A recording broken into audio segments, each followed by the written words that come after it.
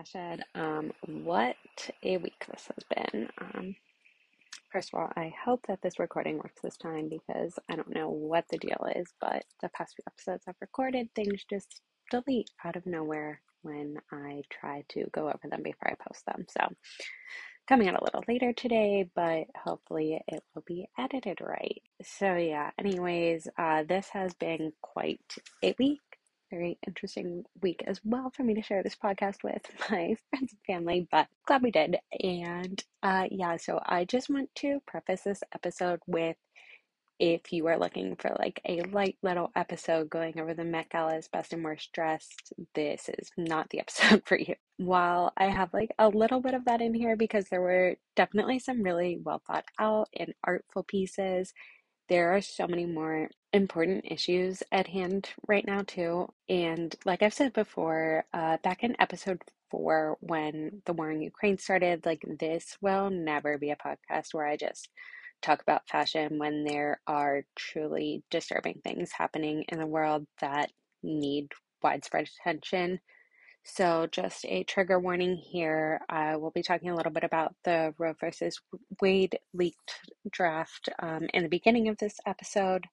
So, if that is triggering for you in any way, I will add in the show notes like the time mark that you can skip to if you only want to listen about the Met Gala, or if you just want to like skip this episode completely. I will see you Friday. But yeah, so just kind of getting right to it. I'm going to try to kind of alternate between like good news, bad news during this episode to not make it completely heavy. But I do want to start with Roe versus Wade. This is something that like a lot of people have seen coming as a possibility. Although it's so important to remember now that this is only a possibility, and though it might be a very likely one at this point, but as of now, nothing has legally changed. Abortion services are still accessible. So if you need care, you are still able to get it. Anyways, this did still come as quite a big shock to people, especially when it was leaked while a lot of people's attention was on the Met Gala, which just felt very strange. You can't control the timing of these things, but it just felt very odd. And if you are someone who is just feeling scared and overwhelmed, just that is completely valid if you don't want to talk about it right now. But there are also a lot of people who do want to talk and are looking for action to take. There's lots of protests happening. If you do go that avenue, please protest safely. Be sure to know your rights.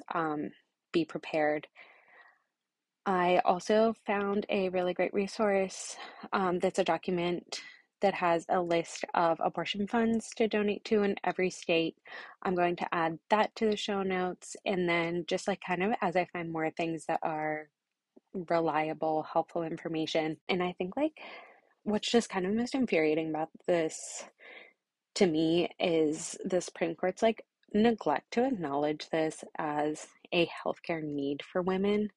It's healthcare. Like you don't ask people why they're going to the dentist or something like that. But in so many cases, abortion is really life or death, and safe options are needed for women. And on top of that, like President Biden recently shared, like it's really infringes on our right to privacy that is protected in the Constitution, and it lays the ground for more restrictions on our bodies and privacy. I won't go on too long about this because a lot of people are doing a great job of creating conversation online. And like I said, when I come across them, I'll post more. But I think, in my opinion, like what matters most now is like real solidarity. A lot of people have probably seen that like viral video of Elizabeth Warren like really just kind of naturally reacting to the situation. And in it, she shared that around 69% of Americans support abortion rights.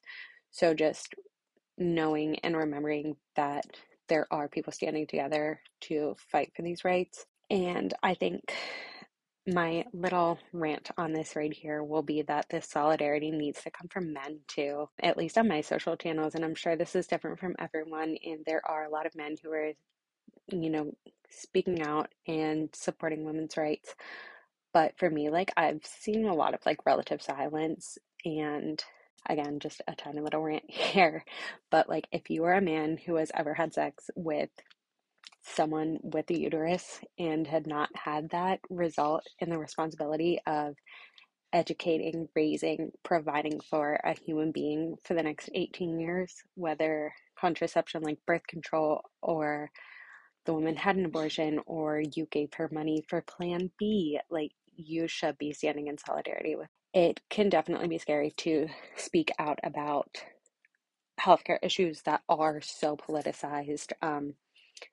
I'm sure this would be a lot harder for me if this podcast had more listeners and was a bigger platform. But, if you're not comfortable sharing things on social media or doing things publicly, you can anonymously donate to a lot of funds, or even just reaching out to the women in your life and saying like what would help right now can really make a difference. So yeah, that is all I'll say for now. I won't ever apologize for speaking on important issues, but since this is a fashion podcast, I will get back to fashion now. So to take a little break here and just kind of lighten the mood for a little bit, let's just talk about some of my favorite Met Gala looks. One I loved especially was Billie Eilish. She's done some really great things with fashion over the last two Met Galas. In September, when last year's was rescheduled to, she wore a gorgeous gown by Oscar de la Renta only after the brand agreed to stop selling fur. And then this year, she chose to work with Gucci on a gown completely made from dead stock materials. And if you don't know, dead stock materials are materials that would have likely otherwise been wasted and are like offcuts of other garments that have already been made. So no new materials are created, and it's a much more eco-friendly way than normal to produce a gown for the Met Gala. And then plus her style of gown came from inspiration from a portrait from 1885. So she was like really sourcing straight from the Gilded Age. And next is Gabrielle Union. She was like one of the very few, honestly, maybe even the only one I saw. It was very late in Paris while I was watching, so, I might have missed a couple. But she was one of the few who really used the theme to make a statement about society today. And like I was honestly hoping for a lot more of this, but anyways, she wore a silver gown with like a beautiful white train, and then there was this really bright red like flower kind of crystal piece right at the waist that was meant to symbolize. I'm just gonna read her quote that was in a Glamour article so I get it right, and I'll list it in the show notes too. But she said during her Vogue live stream interview, when you think about the Gilded Age and Black and Brown people in this country is built off our backs, our blood, our sweat, and tears. So we added these red crystals to represent the blood spilled during the accumulation of gross wealth by a few during that Gilded Age off the backs of Black people and people of color in this country. And so, yeah, that was her explanation of her dress. I thought it turned out beautifully. And there's also an article that I'll add to the resources that does a really good job of explaining this kind of Gilded Age theme, saying that, like, gilded, like the word gilded doesn't actually mean golden, which I think a lot of attendees were kind of confused about, but it means something covered in a light layer of gold. And like during the Gilded Age, which in my opinion can definitely be mirrored today too, opulence was displayed through the wealthy while the rest of society struggled with inequality, racism, and upheaval. So last but absolutely not least for my Mecca favorites is like my forever queen of style, Blake Lively. Heavily biased because like in my eyes, like Blake can do no wrong with her style. She is consistently one of my favorites for like any kind of style event. And in particular, her Met Gala looks are like almost always my number one favorite. But I especially loved that she chose to base her gown off of New York architecture. I thought it was a really different idea that was like still definitely on theme. And like that train with the constellation of Grand Central Station was like absolutely gorgeous. So yeah, she's always my favorite. Okay, so getting now into another more serious part. There was something so like, I don't even know how to describe it, but just like gross feeling about Anna Wintour showing up with a tiara on while Condé Nast is actively ignoring their workers' unionization. This is something that like is not getting nearly the amount of the attention it deserves. It's tricky because Condé Nast is the media, and so to get something like this more media attention is hard. But just to go over it a little bit, just over a month ago, Condé Nast workers decided to unionize to work against the company's uncompensated overtime, toxic culture, discrimination, like demand for unpaid work under the guise of prestige, and just like overall mistreatment of Condé Nast workers. On the night of the Met Gala, they posted some really informative images and captions on the union's Instagram, which like I'll of course have the link for too. There's going to be lots of resources for this episode, but it really shows like just how much unrecognized work goes into an event like the Met Gala, from people putting in so much extra time and like without like adequate breaks, without adequate pay, without, I mean, sometimes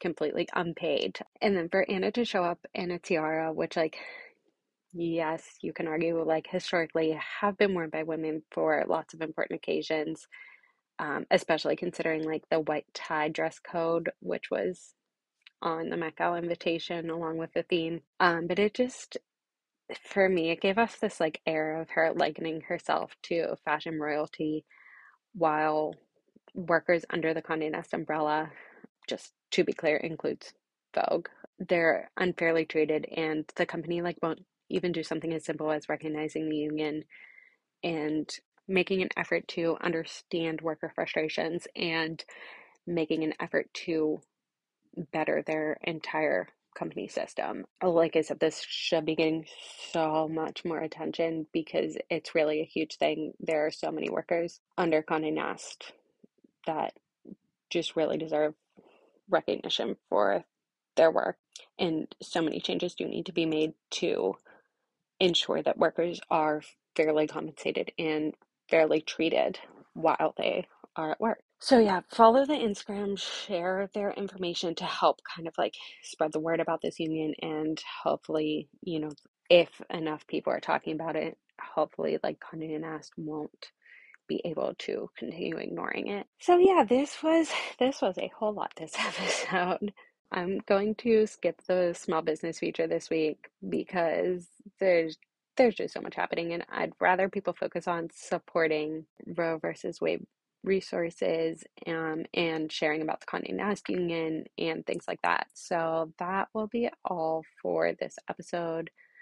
Unless something like super crazy happens in the next 48 hours, which like I don't know, we've all lived for the past 2 years, and so that doesn't seem like an absolutely absurd situation. But provided that nothing super crazy happens, I will be sure to keep Fact Friday a little bit lighter, just to kind of counteract all of this. But so I will talk to you again on Friday. Thanks.